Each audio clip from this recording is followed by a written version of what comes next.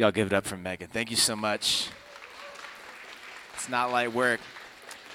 Well, we just got, my name is Rudy. If you haven't had a chance to meet yet, I'm on staff here with Salt Company. I'm feeling weak, so I'm going to sit a little bit tonight. Sorry. If some of you guys know, I've been sick for like 10 weeks at this point. So I'm like, just pray for me if it crosses your mind. But I'm going to sit until I can't anymore, and then I'm going to stand, and that's when you're going to know we're ending. I'm kidding. But I'm really grateful that all of you could be here tonight. We just got back from retreat. It was a really sweet time. Man, you guys are awesome. Such a fun retreat away. Two things that I think all of you need to know from retreat. One, Katie Ford's new nickname is Squid, and you just need to ask her why. I'm not going to explain it. You just need to go ask her during open gym. She's really frustrated. I just said that. The other thing is this. Maybe some of you guys don't know this. The staff set off a fire alarm on Saturday night. Wasn't that some of you have no clue that happened? And I figured we just confessed our sin in front of you. It was wild. We had a smoke machine that we were trying to really get going. And then that's exactly right, Bella. That's exactly the right face. That's what my face was like when the fire alarm went off, because it was oh yeah, duh, because it's smoke in a building, right? That was awesome. All right, so those were just some really, really special moments. But I'm really grateful to get to be with you guys out here tonight. You've had a great last few weeks. 2 weeks ago, Nate came out and taught in our series, and then last week, Sam. I love having Sam come out, and it is so good. This weekend, you had Jared teach the word to you. And now I get to kind of carry on our series, which should be right up on the screen behind me. What is God like? This question that I think is a really helpful one for us to get to ask. A lot of us have asked that question. A lot of the people around us ask that question. What is God like? And instead of us just kind of throwing stuff at the wall, what we've done is we've just gone to this place in Exodus chapter 34 where God answers this question for us. Where he says, this is who I am. This is what I'm like. We've seen that he's powerful and that he's personal, that he's compassionate and that he's merciful. We've seen that he's slow to anger. And today we're going to see in the text that God abounds in steadfast love and faithfulness, maintaining love to the thousands, or maybe your translation says to 1,000 generations. And as I was studying this text and this idea of God's love this last week, two stories came to mind from my life. They're not funny ha-ha stories, so bear with me. In 2013, I was a junior. It was the summer after my junior year. I was leading a youth ministry at a church plant in inner city Tampa. I just helped plant a church in Maui, Hawaii. And a friend of mine actually started following Jesus that summer. So by all intents and purposes and metrics, it was a pretty great summer, except it was the angriest summer of my entire life to that point. I remember being so furious inexplicably all of the time. Mad at people around me, mad at my pastor, mad at my bosses. I worked at Chick-fil-A. How do you get mad at someone that we work for at Chick-fil-A? I just got mad that was a funny haha. That's okay. I just got mad all of the time. And when I was a kid, I was around some people that got very mad and took their anger out on me in some ways. And so I knew that internally, I don't want to bring that anger out onto other people. So I was angry all the time, but I internalized all of that anger in towards myself. So it was anger, and it was the fear of being angry at others that turned all of that inward towards me. And the delta between how I appeared to be and how I actually was doing was vast and wide and massive. I had a miserable, miserable summer. It was terrible. 2016, the spring of 2016, I was about a year and a half into a job that I started right out of college. It was one job that, if you really were to break it down, was actually more like three jobs that were wrapped into one job. I was working about 70 to 90 hours every week. Put that math together. That is unhealthy. That's what that was. It was actually really immature and deeply insecure of me, because I was just trying to prove that I deserved the place that I had at the, here it is, church that I was working for. And so it was deeply hypocritical of me to preach a gospel wherein I was saying Jesus has accomplished everything that's necessary for you to find life with God forever and belonging through his life, death, burial, and resurrection. For me to say that, and then for my life on paper in my workplace to essentially proclaim the opposite, that I was constantly trying to earn my place and earn my position and earn my worth and earn my value, rather than understanding that it had been given to me by Jesus Christ. It was, as you may imagine, a miserable spring. It actually led to a spiraling, depressed burnout that lasted for about 7 weeks, wherein I would open the Bible and I would literally say, God, I don't want to read this. And I would start prayers by saying, God, I don't want to pray. It was miserable. In both of those cases, I remember there being moments along the way where I would pray and I would say something along the lines of, God, if this is what's going on with me, if this is where I'm at, how is it possible that you still love me? We value authenticity here at Salt Company, and I'm not going to ask you to go first without going first myself, so I'll go first. That was a legitimate prayer that I was praying for those moments in time, and I wasn't like almost a Christian. I was serving in ministry at that time. I was a leader in my college ministry. I was leading a youth group. I was leading a college. I had these moments when I was like, God, if this is where I'm at, how could you still love me? Maybe some of you have had moments like that, where you think of things that you've done or that you've said or ways you've treated others or ways you've been treated. Or maybe some of you are just in this room and you're like, I don't believe in God, so it doesn't make any sense that he would love me. How is it possible that he would love me? And at the same time, this phrase comes up, how God, how is it possible, God, how is it possible that you could love me? And tonight I want to pull back the curtain just a little bit on the love of God. I got about 30 minutes and 50 seconds, so understandably, I'm not going to get all the way there, right? We're not going to understand all of it at the end of this. You'll spend the rest of your life thinking about the love of God, and there's still going to be more for you to discover, but we're going to pull back the curtain just a little bit on the love of God, and I want to show you tonight how God's love is built different. I want you to see, that wasn't, sorry, I don't know why that was funny. We're going to start with these words right here in the text, that God abounds in steadfast love and faithfulness. Note takers, if you want to write this down, I've got 4 words for you. God's love is faithful. God's love is faithful. These 2 words that we see in the text, love and faithfulness, are really the center of our target tonight. They're actually the center of this description of God. They are right smack dab in the middle of this description of who God is. Right in the middle, we find the only attribute of God that is repeated in this entire description of himself. I abound in love and faithfulness, and I maintain my love to 1,000 generations. Love and faithfulness. God's love is faithful. So we're going to deal with these words, love and faithfulness, except these words mean so much more than our simple understanding or definitions of love and faithfulness. Let me explain what I mean. God uses these 2 words to describe himself, and they individually mean a great deal, but together they mean a great deal more. They redefine any preconceived, culturally Christian ideology of love that we might actually carry in, or relationship with God that we might carry on. So let's take them one at a time and then put them together. The first word that's used here is chesed. Chesed, which means steadfast love, if you're in the English Standard Version, which is a translation of the Bible. But if you read out of the New King James Version, which some of you do, it's translated goodness. If you read out of the NASB version, it's translated loving kindness. If you read out of the NIV, it's translated love. And the question maybe you're asking after hearing that is, which of those is correct? And the answer, maybe a little frustratingly for some of us, is that all of them are and none of them are. Because it's in English, and this word is a culturally Hebrew word, we actually don't have a one-to-one word that describes what's being laid out here when God says chesed. But I do like what Daniel Block says about it. This quote will be up on the screen.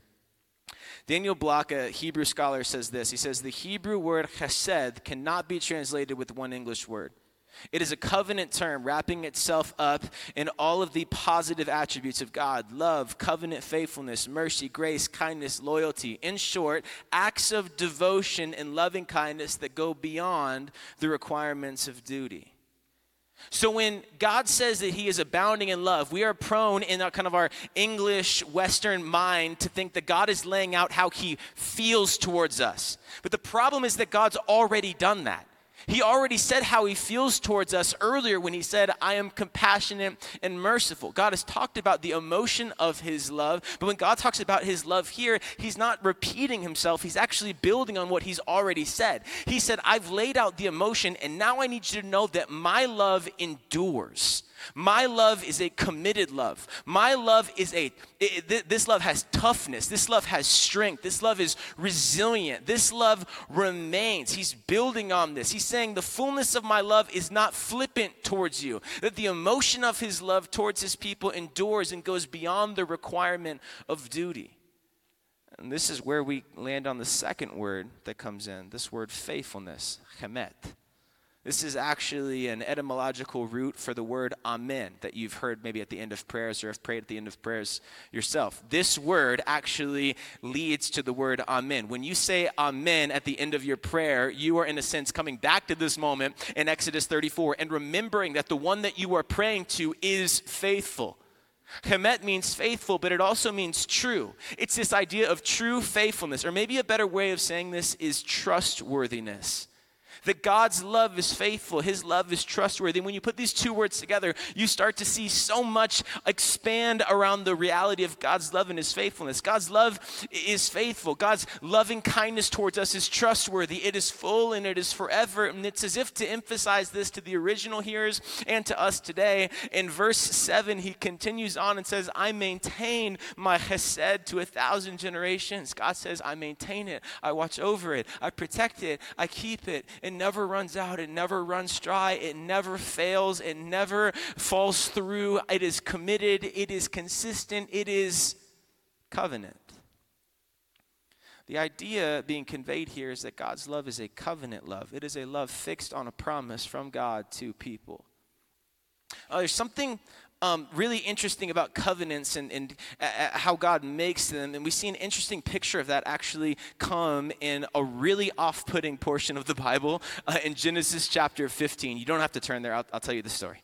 Just before this, in Genesis chapter 12, God has spoken to a man named Abram, who would later be known as Abraham. And he's spoken to this man, and he said, I'm going to multiply your family. I'm going to make a nation come from you that outnumbers the stars and outnumbers the sand on the seashore. There, you will have a massive family. A massive nation is going to come from your lineage and from you, Abram. And Abram's like, that's cool. Like, that'll work out pretty good for me, right? And he continues this covenant, and he says, and I'm going to bless you, and I'm going to bless the world through you. I'm going to rescue the world from sin through you, Abram. That's my covenant to you. That's my promise to you. He makes a promise with Abram. In Genesis chapter 12, he articulates it, and in Genesis chapter 15, he images it.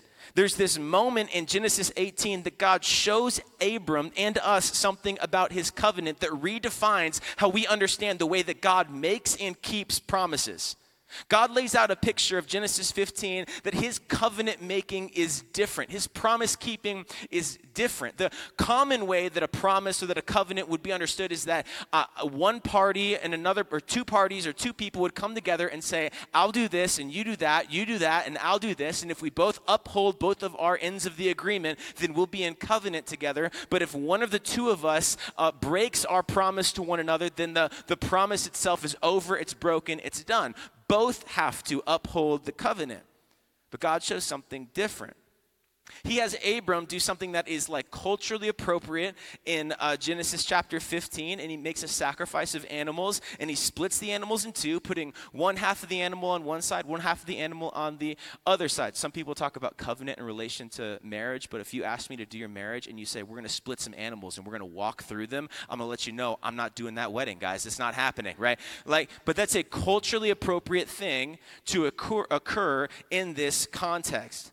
When you make a covenant with someone, you'd make a sacrifice, split the animals, and then you would both walk through the middle of the animals as if to say, if I don't keep up my end of the deal, let me become like one of these sacrificed animals.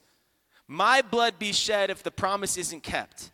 It's what James Clear, the author of Atomic Habits, would call the grand gesture. It is the severity and seriousness of the covenant that's been made. But in Genesis 15, something really interesting happens. God causes Abram to fall into an immobilized state, and he has this picture of God as a smoking pot moving through the animals and through the sacrifice up and down the middle while Abram stands on the side and watches. Now, if you've ever read that story in the Bible and thought, what the heck is going on there? Join the team. We've got jackets and patches, right? Like that is an odd story, and we've got to be able to admit, like in our Western 21st century mind, that reads weird, okay? But what's happening there is so incredible. God is saying that the one who is ultimately responsible for this covenant is not Abraham. He says, it's me. He says, I'll be the one that walks through the animals. I'll be the one that walks through this. I'll be the one that says the weight of keeping this covenant is not on you, Abram. You stay over there. You're immobilized. You're asleep. You're watching me walk through the middle. He's saying that even if Abram and his children don't keep the covenant, don't worship God, don't hold up their end of the promise, which, spoiler alert on the Bible, they don't, and neither do we. Even if that doesn't happen, God says, I'll still keep my covenant. I'll still keep my promise to you. I'll be loyal to you, even if you're not loyal to me. He'll still make them a nation, and he'll still rescue the world through them, ultimately through Jesus Christ, who would come from the people of Abram to save the world that God so loved. He's saying that no matter the cost, if blood has to be spilled for this covenant, for this promise to be seen through, then it won't come from Abram, and it won't come from his descendants, and it won't come from me, and it won't come from you. It'll come from God himself. He's willing to suffer if it means the covenant is fulfilled. He'll be faithful, even if we aren't. In our cultural moment where love is often fixated on reactivity and requirements, a transactional agreement where if you don't react to me properly or you don't agree with me in the certain ways, then our relationship is broken. God's love is different. God's love is not flippant or reactive. It is faithful. It's faithful. It is faithful. This is what it means for God to say that his love is his faithfulness and his faithfulness is his love, for him to abound and maintain love. God is saying that his love is loyal to his people, that he will be who he is, abounding in love and faithfulness, and he'll keep his promise to love those who are his. All right, 10 minutes into the message, and we're like, Rudy, we get it. God is love. I've heard this Sunday school bars before. What I need you to understand, though, is when Exodus 34 is happening, makes this so much heavier than it seems in a vacuum. God says this about his people literally right after they have denied him and worshiped a false god. God is saying this in Exodus 34, but in Exodus 32, the Israelites have been rescued by God from slavery in Egypt. They've been brought through the Red Sea from certain death at Pharaoh's army, and God has provided for them all along the way. They've gone to the base of a mountain, and Moses has gone up the mountain to get the law from God so they might have a structure in a way that would lead to their flourishing, that God would provide in his goodness for them to be able to move forward and become a nation. And the people get impatient, and they run up to Aaron, Moses' brother, and they say, make us a god for us to worship. And so they make a golden calf based on Apis, one of the cult idols of Egyptian bull worship, and they essentially have a worship service to the golden calf that denigrates into a drunken orgy. If you want a word for what they do here in their worship of the golden calf at the base of the mountain where God is providing the law to Moses for this people, here it is. They deny him. They deny him. They turn their back on him. I don't have time to get into the rest of this story, but it is bloody, it is messy, it is shameful, and it ends with repentance and intercession, but it is a terrible moment in the history of Israel. It is shameful, and it is shameful at the weight of the denial that they have done, and it is after that denial in Exodus 34 that God says, to you who've denied me, I'm abounding in love and faithfulness, and I'll maintain that love to 1,000 generations. To a people who literally just denied me, he looks at them and said, I still chesed you. My love is still loyal. It's a covenant love. It goes beyond the requirements of duty, even to a people who've denied me. Where his people could have looked at themselves and said, God, how could you still love us? We've denied you. We've turned our back on you. How could you still love us? God's tender, loving, kind response would be, because I promised that I would, and I keep my promises. Even if you fall short of keeping your end of the covenant, I'll keep mine. God's love is faithful, even when the people that he loves aren't. And as we turn our attention here for a moment to Jesus, there's actually a really well-known story that exemplifies that exact reality, that exact replay, as Jesus shows love that is faithful to a person in particular who had a moment around a fire where he is anything but faithful to Jesus. Please remember, as we're studying what God is like, we're also seeing what Jesus is like. We return to this verse a few times. Hebrews chapter 1 verse 3 says that Jesus is the radiance of the glory of God and the exact imprint of his nature. So as we're looking at what the love of God is like, we're also considering what the love of Jesus is like. So what does the covenant love look like in the life of Jesus, specifically towards those who deny him? Well, let me set the scene.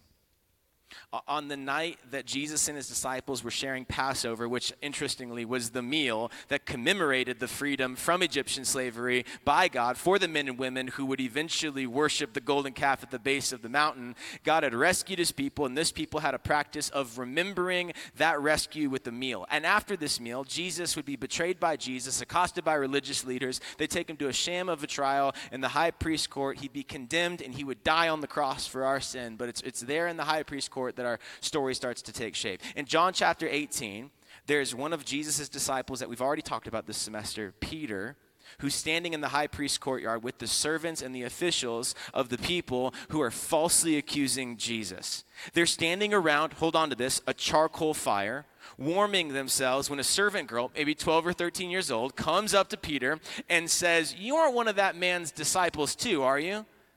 And Peter, who, mind you, like just a couple of minutes ago, just a few hours ago, had said, "Even if I have to die, I won't deny you." He looks at this 7th grader and is like, "Not me."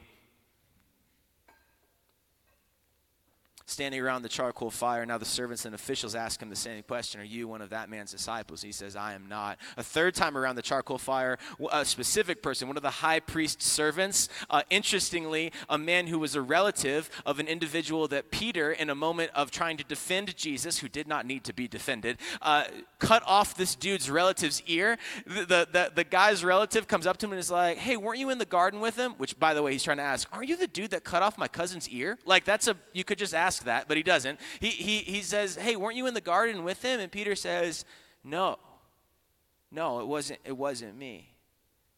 And when Peter denies it for that third time, immediately a rooster crows. And in Luke's gospel, this will be on the text, in the account of this, at the exact moment of the rooster crowing, Luke 22, 61 through 62, the text says that the Lord turned and looked at Peter.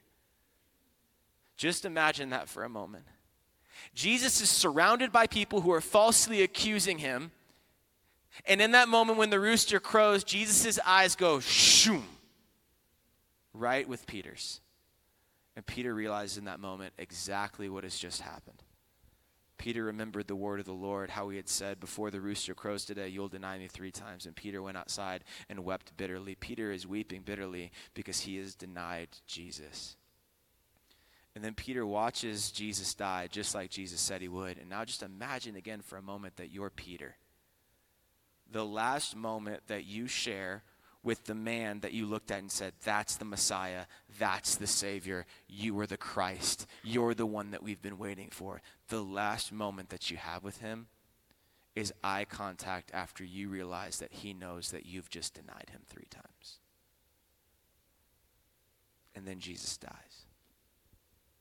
Perhaps the question pounding in the mind of Peter was the same one that pounded in mine and the same one that at different times is pounded in yours. Jesus, how on earth could you love me after I've done this? How could Jesus still love Peter after Peter is so viscerally and violently denied Christ? John chapter 21 gives us the answer. Text is on the screen.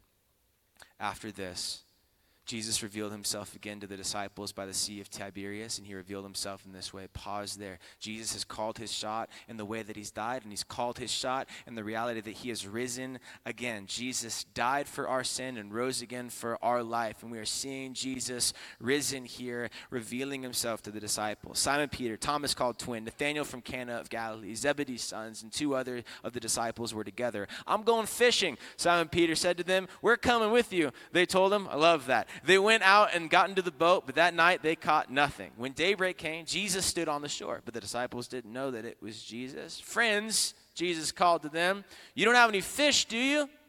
No, they answered. Well, cast a net on the other side of the boat, he told them, and you'll find some. So they did, and they were unable to haul it in because of the large number of fish. The disciple, the one Jesus loved, that would be John, said to Peter, it is the Lord. And when Simon Peter heard it was the Lord, he tied his outer clothing around him, for he had taken it off, and he plunged into the sea. Love verse 8. It was like, well, since they weren't that far off from the land, about 100 yards away, the other disciples came in by the boat, dragging the net full of fish. And when they got out on land, they saw a charcoal fire there with fish lying on it and bread. Bring up some of the fish that you've caught, Jesus told them, and Simon Peter climbed up and hauled the net ashore full of large fish, 153 of them. Even though there were so many, the net was not torn. I want you to pay attention to verses 3 and 9 in here. They'll come up on the screen behind me. In verse 3, you see Peter saying, I'm going to go fishing because often our insecurities cause us to return to whatever is familiar to us when we feel afraid. That's what's happening here with Peter. The resurrection has occurred. They've seen Jesus 2 other times already, but the disciples, they haven't stayed with him. The disciples have no idea really what to do, and you need to understand that Peter still feels deep shame for his denial. And so Peter goes back to what he's always known and what he's always done. Peter goes fishing, which is exactly what he was doing when he encountered Jesus for the first time in Matthew chapter 4. The first time that Jesus encountered Peter, Peter was fishing. And it's as if on the same sea, on the same shore, we are seeing that first moment of Jesus calling Peter to follow him, recreated in this one.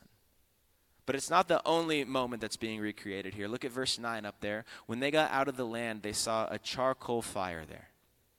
You remember John 18, when Peter denied Jesus, what they were standing around? It was a charcoal fire. And where does Peter find himself now? Around a charcoal fire. This is the exact word anathrika, which is used for this distinct fire, and it's only used in 2 places in the entire New Testament. It is used in John 18 and John 21. It is a linguistic link that is intended by the author for us to connect that moment to this moment, for us to understand that as Peter gets on the shore, it's as if the look, feel, smell, and smoke of this charcoal fire would be an instant reminder to Peter of the time at which he denied Jesus and wept bitterly. This exact type of fire represents Peter's greatest and fullest failure. It is 2 worlds colliding. The moment where Peter first felt the warmth of the love of Jesus as he was invited, and the moment where Peter denies Jesus and his love at the end. It is the invitation to follow on the shore at the beginning and the failure of denial in the fire at the end. These 2 worlds colliding in one moment. And Peter has jumped out of the boat and swam to shore and run to Jesus, and he was just standing there, like dripping wet, in the middle of this collision of moments, just waiting for Jesus to speak. You've got to understand there's no confusion in Peter's mind. Peter knows that he has sinned. He knows that he's done wrong. He knows that he has messed up royally. He knows he's sinned in a significant way, and he still chooses to jump out of the boat and swim to shore where Jesus is, because that's where Jesus is. He's waiting for Jesus to speak because Peter knows that if anybody could love him after he's denied him, it's Jesus. So what's Jesus say? This is great. Come and have breakfast, Jesus told them. None of the disciples dared ask him, who are you? Because they already knew it was the Lord. Jesus came and he took the bread and he gave it to them. He did the same with the fish. And this was now the 3rd time Jesus appeared to the disciples after he was raised from the dead. Jesus looks at the disciples and he says, come have breakfast with me. And that doesn't really sound like a big deal to us, right? Let's get brunch, right? Okay, like that. Okay, but Jesus says, "Come have breakfast with me," because in this culture, you have to understand that the meal was the relationship. Who you ate with was who you were in fellowship with, who you shared intimacy with, who you belonged with and belonged to, who you were accepted by and who accepted you. Who you ate with was who you loved. Because of his denial, the dominating thought in Peter's mind was that he would not be accepted, that his shame would say that he didn't belong at the same meal with Jesus. How could Jesus eat with the one who had denied him? He's afraid that Jesus might say to his disciples, "Come and have breakfast with me. Come and eat with me. Except for you, Peter. You denied me. You turned your back on me. You didn't put your trust in me. You denied me. Everyone can come and eat, but not Peter." Jesus may have fully been in his rights to do that, and graciously it is not what happens. Jesus looks at all the disciples, including Peter, and says, "Come and have breakfast." You see, where Peter expected rejection, what he receives is acceptance. Where Peter expected judgment, what he received was forgiveness. Where Peter expected condemnation, what he received was invitation. Jesus invites him to breakfast. Jesus invites Peter, the one who's denied him, to sit with him. And Peter experiences, with every wisp of smoke that comes in his nostrils, every bite of fish and bread, every word from Jesus' mouth, every moment that their eyes lock again while they're eating, he's experiencing the restorative power of the love of Jesus Christ towards him as he sits with his Savior who's invited him back into relationship. Where Peter's denial should have destroyed the relationship, Christ's love covers him. Where Peter's faithlessness should have crushed the relationship, Christ's faithfulness is enough for Peter to remain. It is a picture of the covenant love of Jesus restoring relationship that was broken by Peter's denial and sin. But that's not all that he restores. Look at verse 15 on the screen. When they had eaten breakfast, Jesus asked Simon Peter, "Simon, son of John, do you love me more than these?" "Yes, Lord," he said to them. "You know that I love you. I'm going to feed my lambs," he told them. The second time he asked him, "Simon, son of John, do you love me?" "Yes, Lord," he said to him. "You know that I love you." "Then shepherd my sheep," he told him. He asked him a third time, "Simon, son of John, do you love me?" Peter was grieved that he asked him a third time, "Do you love me?" And he said, "Lord, you know everything. You know that I love you." "Feed my sheep," Jesus said. I wondered sometimes if Peter wanted to ask the first question here. If Peter wanted to approach Jesus and say, "Jesus, do you still love me? Jesus, do you want anything to do with me still? I know we've eaten, but I need to hear it from you. I know you heard me deny you, but I need to hear from you that you want me, but I need to hear from you. Jesus, do you still love me?" But Peter doesn't ask that question first. Jesus speaks first. And in Jesus addressing Peter with this question over and over and over, "Peter, do you love me?" we are seeing two important things about the love of God. First, Jesus is looking at Peter and he's saying, "Hey, Peter, I know you're wondering if I still love you, but I need you to know between the two of us, I never moved. I never moved. I didn't move. This is the way to the covenant nature of God's love. If you come to him and you ask him to forgive you and to save you, his love doesn't move." Jesus never moved, but in asking these three questions, he's giving Peter a moment to assess if Peter's moved. And Peter is eager to the point of grief to make it clear, "No, Jesus, I love you, I love you, I love you." So the first thing, Jesus' love never moved. But the second thing is this: Jesus does what the love of God has the tendency to do, which is to go after the absolute deepest and most uncomfortable place in us to prove a point. He turns his attention to Peter's greatest failure, his 3 denials of Jesus. And in this interaction, we are seeing something so wonderfully hopeful that we can hardly believe that it's true. Jesus is restoring the deepest failure of Peter. 3 confessions of denial are met with 3 confessions of love. It's as if Jesus is going for the jugular and he's saying, "I love that deepest, darkest, most failed, most broken, most busted up, most ugly part of you and your denial of me. And if I love that part of you, what other part of you do you think that I can't forgive, restore, make new, or love?" It is all of it. Jesus is dumping a waterfall of grace on Peter, and we're seeing him receive it in real time. The fisherman is still to be a fisher of men who would care for the sheep, the people who would follow after Jesus. Jesus' intent for Peter has not changed. Did Peter fail? Yes. Did Peter sin? Yes. Did Peter deny? Yes. Does Christ forgive? Yes. Did Christ restore? Yes. Does Christ's love remain faithful? Yes. This is the weight of the covenant love of God from Jesus to Peter. The bad news is that Peter has sinned and denied Christ, but the good news is that Jesus saves and restores sinners, because that's all that he's got to work with. This is his abounding and maintained love. It abounds towards Peter. It is full towards him, inviting him into the meal, inviting him into the relationship, and it is maintained towards Peter. He says, as long as I am with you, please know I haven't moved. My love for you, Peter, hasn't changed. I'll maintain this love until your last breath. And when you take this last breath on this life, you'll take the next breath with me in eternity forever and know this love that you've tasted now in part in a way that you could only dream of. And that dream of a dream couldn't even come close to the fullness of the love that I will show to you in eternity. Abounding and maintaining his love is faithful.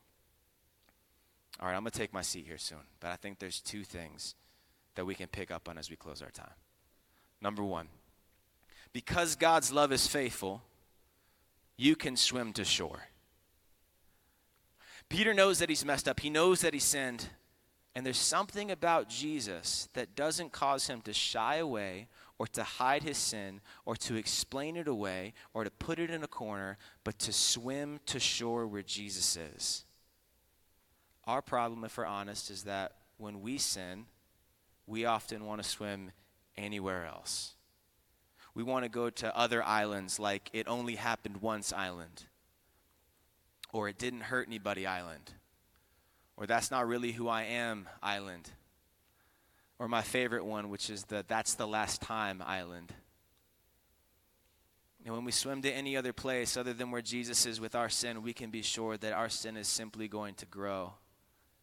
It's just going to weigh us down. It's just going to continue to debilitate us. We often don't want to swim to the shore where Jesus is with our sin, because if we do, we will have to come face to face with our sin and our brokenness and our failure, and it hurts.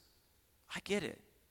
It's hard to stare our brokenness in the face, but I've got to believe that Peter jumped off that boat and swam to shore because while he was unsure of exactly what would happen, he had hope that Jesus was the best place that he could bring his brokenness. It was the love of Jesus that drew Peter to swim to shore. That Jesus was the best friend that he could bring his failure to. And check this, Peter doesn't show up on the shore all cleaned up and put together with the right answer about, this is what I've done, and just look at all these things that I've figured out and completed and done. He doesn't show up cleaned up. He doesn't show up impressive. He shows up drenched, dripping wet, denial, and shame. He's come to Jesus just as he is, full confession of wrong, helpless and hopeful in Jesus Christ. And here's what's amazing. The gospel shows us that Jesus, in his love, fully forgives Peter.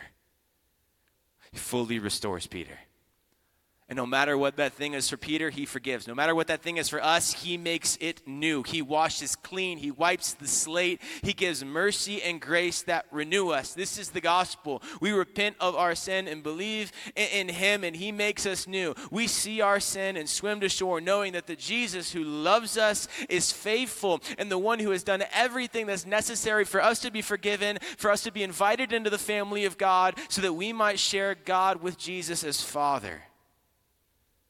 I know that sometimes it's hard to come to shore with our sin, but you've got to understand that what's waiting for you and what's waiting for me on the shore when we bring our sin to Jesus is so much better. God's love is waiting for you on the shore. So please, I'm begging you, quit trying to manage your sin or beat your own sin or doggy paddle in the middle of the ocean with your sin. It just weighs you down. You can't handle it. You won't handle it. Quit making excuses only to wind up in the same place over and over and over again. You can swim to shore and surrender your sin to the Savior who loves you and who forgives you.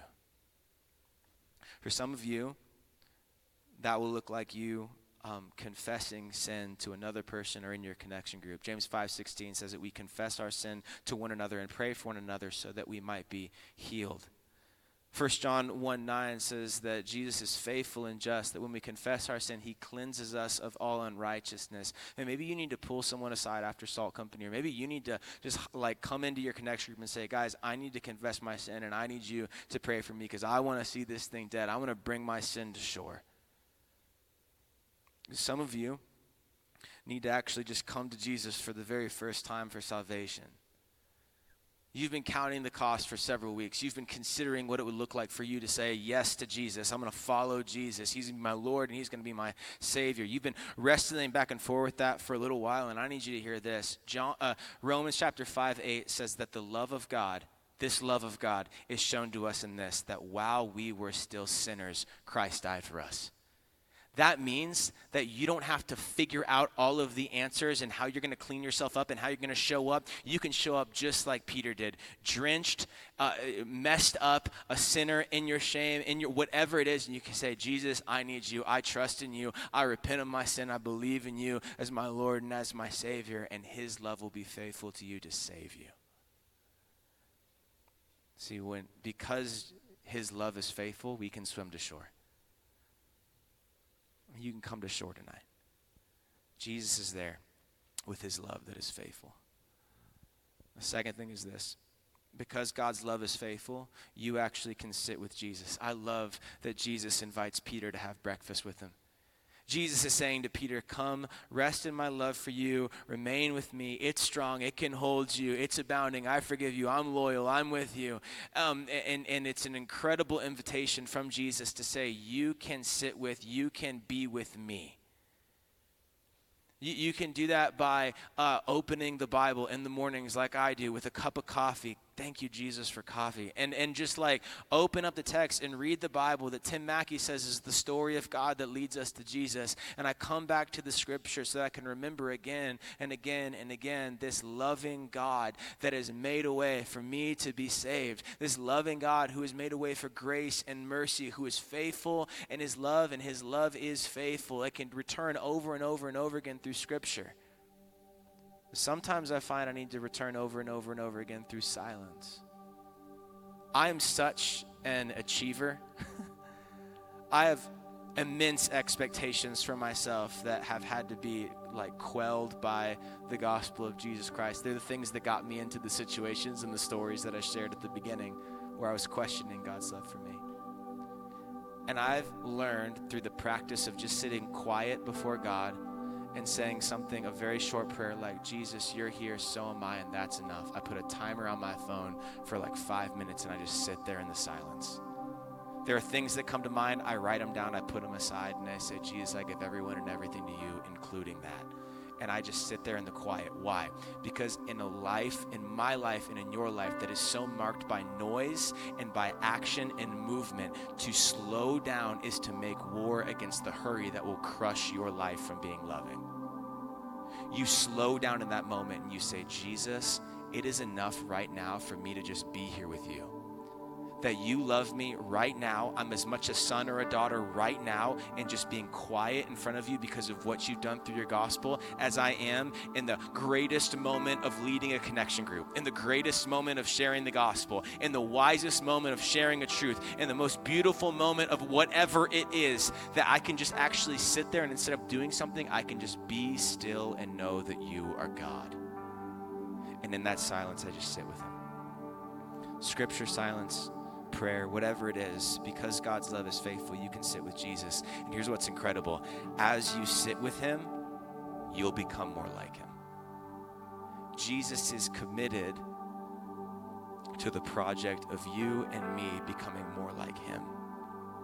He's committed to that. He wants it more than we do.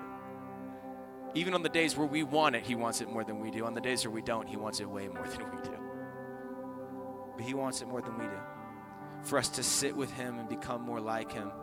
And if his love is faithful, then as we're with him and we become more like him, wouldn't it mean that our love towards one another would also become more faithful as well? You see, some people think a mark of maturity in following Jesus is that you're able to articulate and pontificate more and more knowledge about more and more things. But I wonder if one of the marks of maturity that is overlooked is whether or not in being with Jesus and sitting with Jesus and sitting in Scripture and those things that you're learning and those things that you're knowing, that you're actually becoming more like Him and more like the one whose love is faithful, and then your love towards one another actually becomes more faithful. What if that's the mark of maturity that we're moving towards? What if that's a place that Jesus is actually inviting each of us into? I wonder if as we stare at the love of Jesus, as we stare at the love of God that is faithful, as it shapes us, as it crafts us, as we remember it, that it actually shouldn't cause our love for one another to grow more faithful as well, to grow stronger as well, to abound for one another as well. So not so much a question to answer, but maybe one to leave you with. What would it look like for the love that's come to you from Jesus to go through you to others? How would you be? What would you be like in your connection group? What would you be like on campus in your classroom? How would you move towards others if the love that's come to you through Jesus goes through you towards others? How would that change you? How would that shape what you're around? Just for a moment of silence and concentration, I'm going to ask us to close our eyes and bow our heads before we close here. And I just want to give you a moment to just reflect and to respond. If you're here and you are a Christian, I wonder how you'll sit with your Savior. I wonder if you'll swim to shore. I wonder how you'll remember His love and what it would look like for the love that's come to you from Jesus to go through you to others. Maybe you just need to pray and ask, Jesus, how can I do that? What is my next place, my next step there? Jesus, how do you want me to sit with you? Jesus, what's the thing in my life that I'm not bringing to you? What's the sin that I'm trying to build my life around to protect and to try to manage that is weighing me down in the depths of the water, and that I just need to swim and bring it to you right now, tonight? If you're a Christian, I need you to consider those things. But if you're not a Christian, I need you to consider this. This is the love of Jesus towards you. It is not a clean yourself up and you can be accepted. It is a show up soaking wet and eat breakfast with your Savior kind of love. You can bring your sin to shore tonight. Romans 5:8, the love of God that Christ died for you while you were still a sinner. You can put your trust in Jesus Christ tonight. I'm praying that you would. Just take a moment here, wherever you're at, in the quiet, respond. I'll pray in a moment. We'll sing.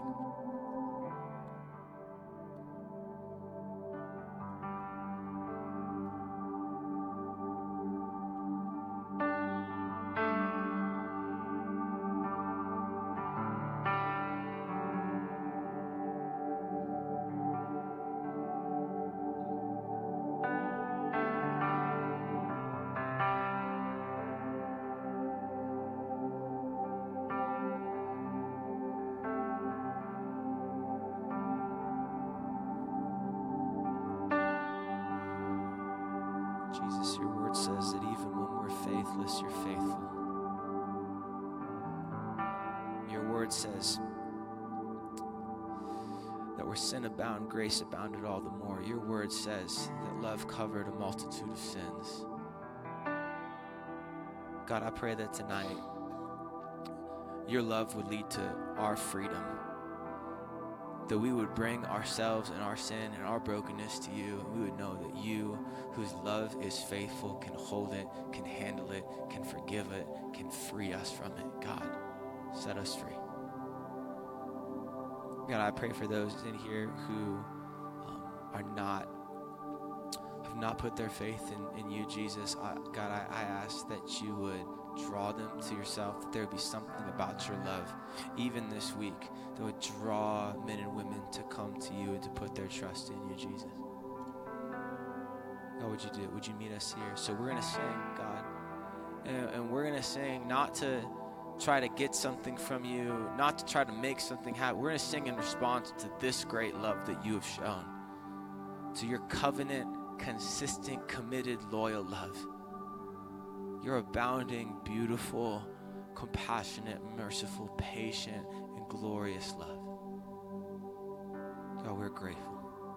we love you. It's in your name that we pray.